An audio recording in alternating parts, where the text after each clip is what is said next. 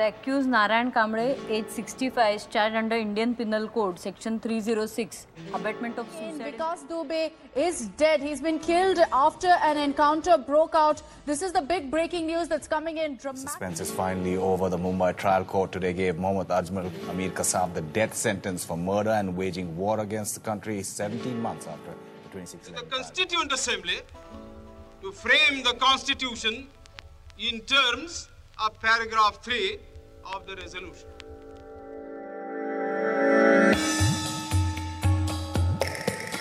Hello and welcome to the Daksh podcast. I am your host Sandhya. I work with Daksh, a Bangalore-based non-profit working on judicial reforms and access to justice. In today's episode, we will be discussing access to justice in India. To help us understand the various facets to accessing justice, we have with us Justice Prabha Sridevan. Justice Prabha Sridevan is a retired judge. She practiced law from 1983 to 2000 and was a judge of the Madras High Court from 2000 to 2010. From 2011 to 2013, she served as the chairman of the Intellectual Property Appellate Board. Her notable judgments cover various areas of law, including freedom of speech, child rights, gender equality, disability rights, mental health, and intellectual property. Equality before the law and equal access to the law are fundamental principles in a legal system.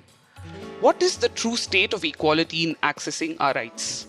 In this episode, we approach this question from various viewpoints. I began by asking Justice Prabha Sridevan, in her opinion, what does access to justice mean in the Indian context?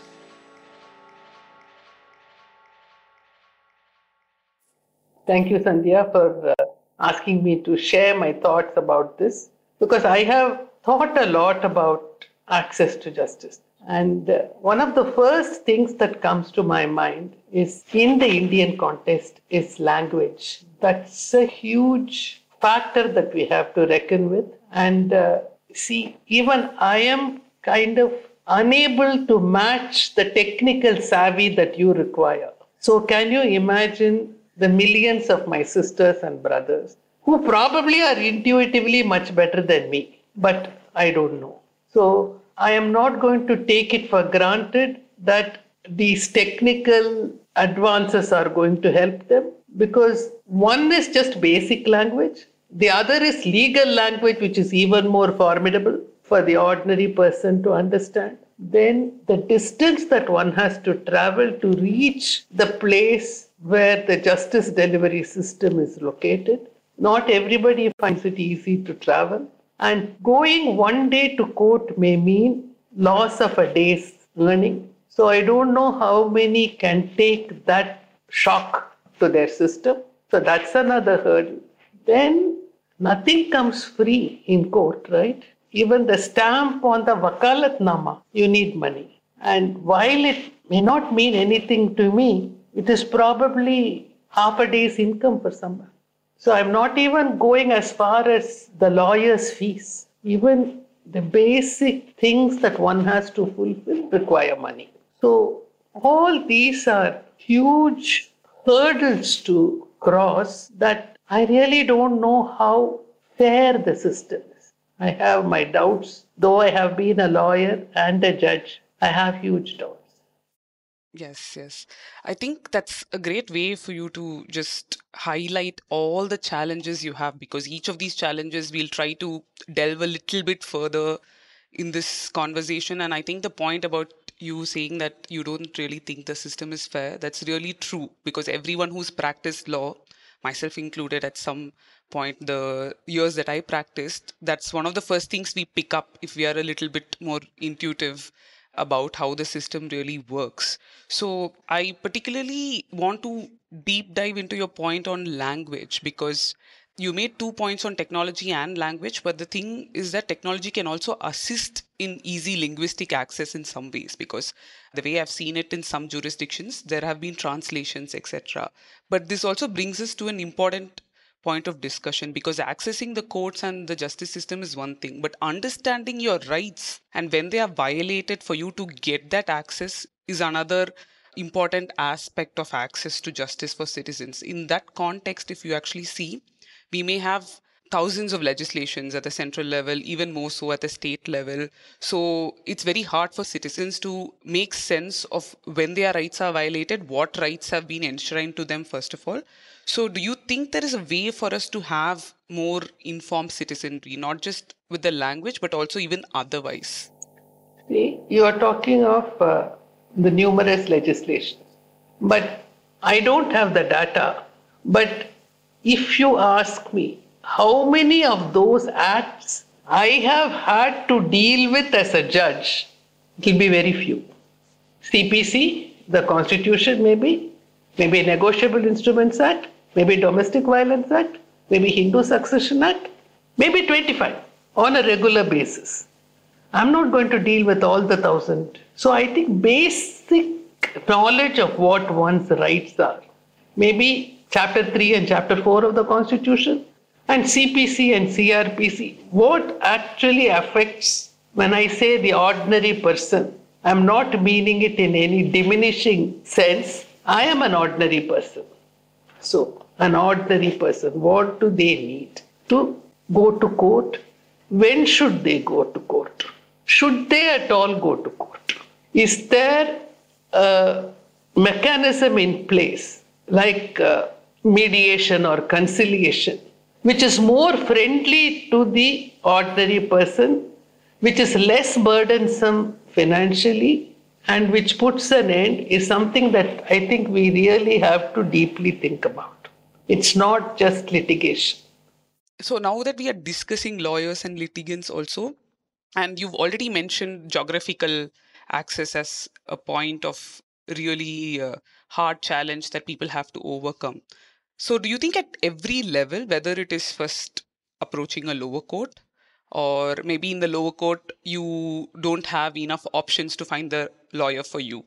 And maybe in the high court, the problem is too many options and you don't know who to go to, because you always see that many practitioners clamor up in the big cities also, and you don't have that many options. And then if you go to the Supreme Court, it's not just about the options, but it's also about the financial bandwidth for you to really spend that money. So do you think at each level of the system, the challenges to access and the way to deal with it is very different? Like, what are your thoughts on it, and how do you think we can focus on different things at different levels at the system? When we are talking of access to justice, I would first focus on the first level. So I think most of us would like the case to be over in the first level itself. And when I mean the case to be over, I mean the best solution and the satisfaction that the litigant has that she has been heard. Very often, she does not even want to win. She only wants to be heard. Okay? Once at a sensitization camp, I met a woman who had gone to the family court, and that he wanted an adjournment. I wanted to tell the judge that how difficult it is for me to come every time. But before I even opened my mouth, the judge did not even look at me. The date was given.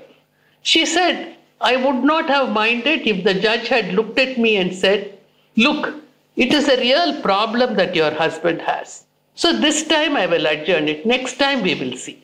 I would not have minded. So many times they want to be treated as a person. And I think for that, at the first court is where there should be greatest sensitivity and easiest of access and the best legal help.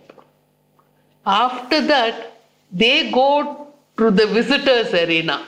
All the judge sees are the lawyers. So the two, that is different. I won't even go to the High Court and Supreme Court. I want the first court to be strengthened. So that is true that the lower courts should be our primary focus. But I quite found your point interesting on that many litigants just want the opportunity to be heard, because this also brings us to our next question, which is also an important, because your example, I don't know if it was particularly focused on the gender, but what I want to ask is that we are particularly focusing on accessing the system, do you think there are additional barriers when it comes to gender for accessing the system? Do you think women have a particular set of obstacles that they have to overcome, whether it is how they put across the case or how they find the lawyer or how they validate their claim, whatever that is? Do you think your thoughts on women accessing the system in general from your experience or anything that you've observed? See, when I say women, I do not mean only women. It is a catch-all phrase from any weaker group. It is difficult. First of all, I am talking about, I retired in 2010. Yes? I became a judge in 2000. So my experience as a lawyer stops with 2000. But then, I do not think there will be a big change from what I saw. I will only talk of marital cases because that is a good example. The husband came alone to fight his case. The wife was always accompanied by somebody, which means either she did not have the courage or wherewithal to travel alone, or she was not allowed to go alone. It does not matter what. And then leaving the house and going. I do not think women have that degree of mobility that a man has. And of course, the purse. Because you know that her work very often is not equated to money. It's gratis. So she does not have the money, she does not have the mobility, and our women do not easily talk to men, right? And a court, it's there. You see men in black robes. Do you see how intimidating it will be for the woman? We are urban. I remember Justice Albie Sachs when he came to the Madras High Court. I was a lawyer then. I was asked to take Justice Albie Sachs around the court. And he told me, I am a judge of the Supreme Court of my country. Even I feel intimidated by your buildings. Then what will a woman from the village feel? I've never forgotten what he said. So it's not easy. It's very difficult. So that is why I say a pre-litigation system should be strongly put in place where women can sit in an equal space and sort out their problem, their dispute. Yeah. I think I take your point, especially on how intimidating the system is, because it takes me back to my first year as a lawyer as well. Because I got all the education that I could, but still the system is very hard for you to navigate in general. It says something about how the system is built and how probably we talk about access so much in terms of all the rights, but I guess it is also time for us to think a little bit about access in our infrastructure and how we make it accessible to women or any vulnerable group. You're absolutely right. So it doesn't have to be just gender, it can be any vulnerable group, because often they are at the bottom of the table for considering how the system should be designed even, or how laws should be designed even, because I'll tell you one more thing. Sure. Okay. How we do not factor in women in our consciousness. Okay. After I became a judge, I was invited to Trichy to open the Trichy Women Lawyers Association. That was the first time one of the district courts had its own Women Lawyers Association. That must have been 2001. No, you can raise your eyebrows for something else that I'm going to say. Because there they told me with pride that just few months ago, they had opened women's toilet in the district court campus. The Trichy district court is one of the oldest district courts in Tamil Nadu. It was there during the British Raj itself. And I asked them, what did you do? Ma'am, we used to run across the compound, jump over the wall to the central excise office. So for us, women don't exist. We are not visible. It has changed now, but it has changed just a bit. Basically, we are invisible. How do you feel about women or any weaker group within the system as well? Because more often than not, we're always thinking that the system is just daunting and formidable, and it's not as friendly as it should be for just the litigants, whether they are women or other weaker groups.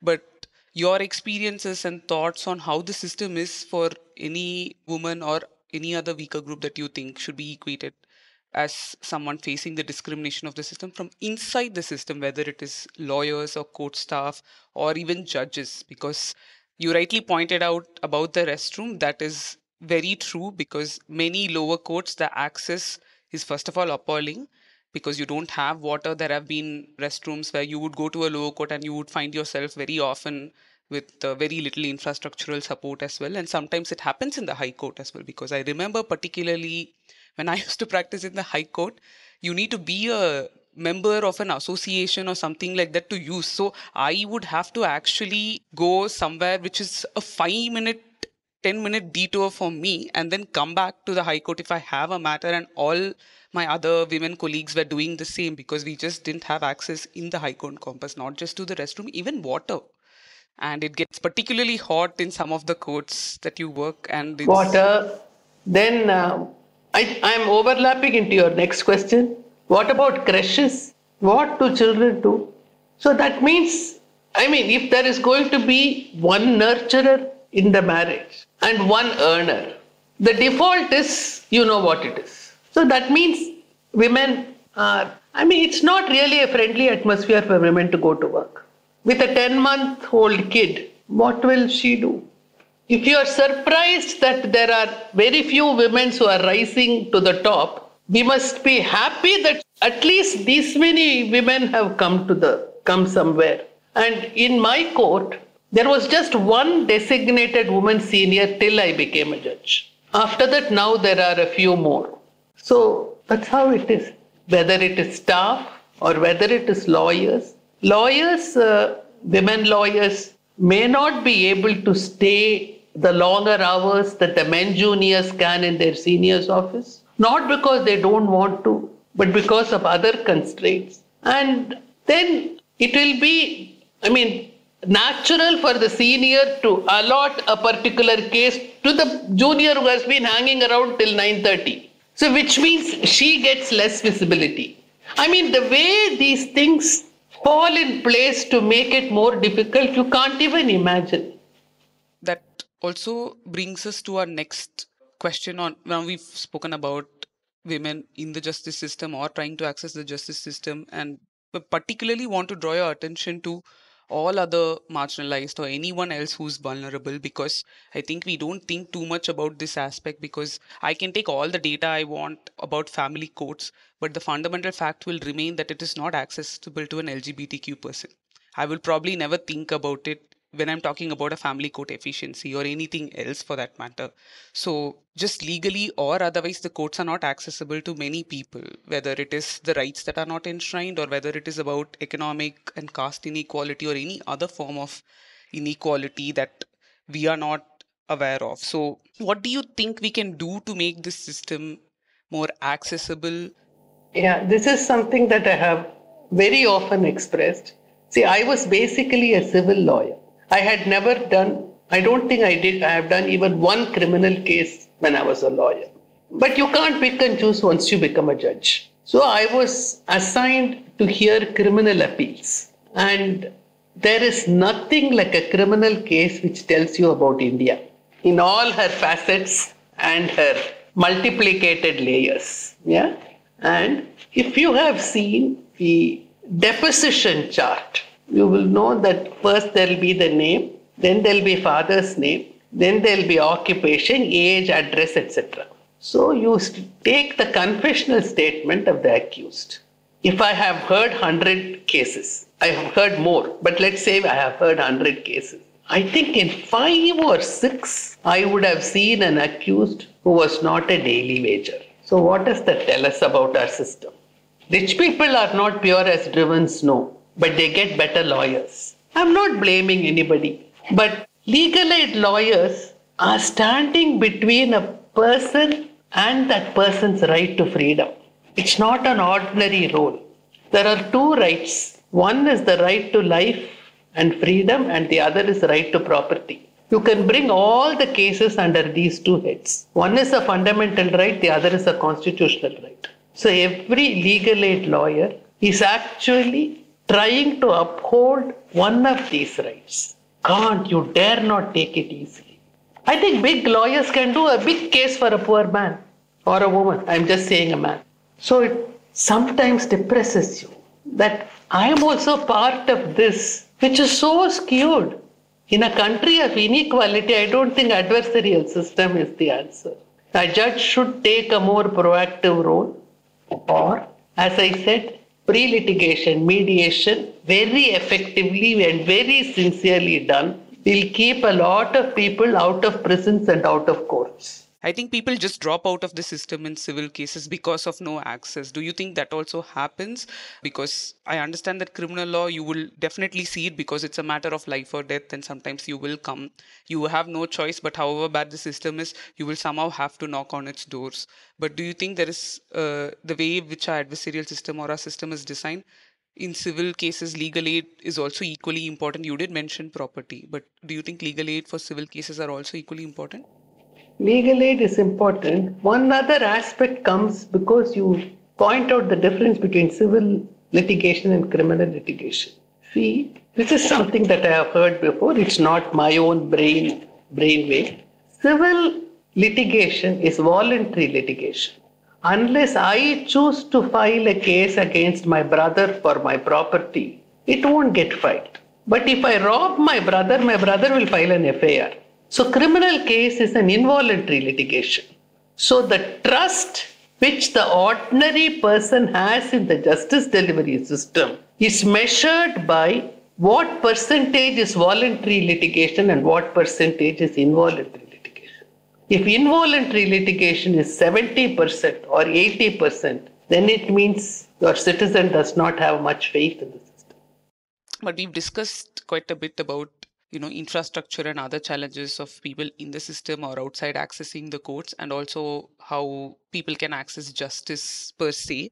So just for our listeners, I want your thoughts on the difference, because there is often a conflation of if you go to court, you get justice. Not necessarily. If I'm stuck with an execution proceeding for 20 years, I don't think I'm getting any justice here. I've just gotten access to the court because my case has been in the system for God knows how many years, maybe 20 years, 30 years if I'm stuck in a partition suit.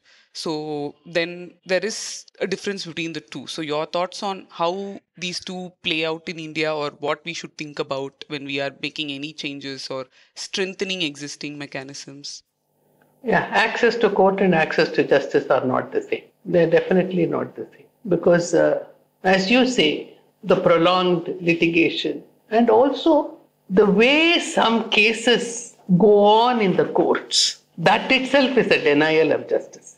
Let's say there is a person with disability. That person comes to court, but the person probably can come up to court. But what that person gets there may not be justice. That person may not even have a chair to sit down. So justice is different and courts are different. See, if you ask an ordinary person on the road who has not read in schools, he will know what Nyayam is. Nyayam is overarching. It came before the constitution, it came long ago. But Needi is what man has laid down.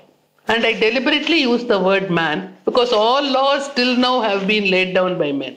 Okay? So the two are different. That is why we say principles of natural justice. You know when somebody has taken your food from you. You don't need the IPC to tell you that justice has gone wrong. You know that it is wrong. So the two are not the same. What we can try to do is approximate what people get at court as close as possible to justice.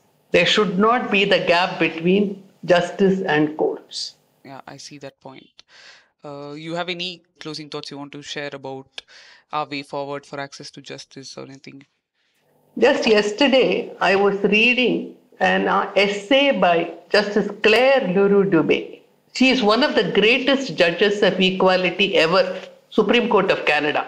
And she writes, when you learn a new language, you learn a new culture, you learn a new way of living, only then you can learn the language well. And she says, we are all learning the language of equality. So that is the translation for you. We have to translate into the language of equality. That was my conversation with Justice Prabha Sridevan, and you are listening to the Daksh podcast. If you enjoyed the episode, do consider supporting us with a donation. The link is in the show notes below. Creating this podcast takes effort, and your support will help us sustain a space for these quality conversations. To find out more about us and our work, visit our website dakshindia.org. That's DAKSH India.org. Don't forget to tap follow or subscribe to us wherever you listen to your podcast so that you don't miss an episode. We would love to hear from you, so do share your feedback either by dropping us a review or rating the podcast where podcast apps allow you to. Talk about it on social media. We are using the hashtag DakshPodcast. It really helps get the word out there. Most of all, if you found some useful information that might help a friend or family member, share the episode with them. A special thank you to our production team at Made in India, our production head Niketana K, edited, mixed and mastered by Lakshman Parasuram, and project supervision by Sean Panto.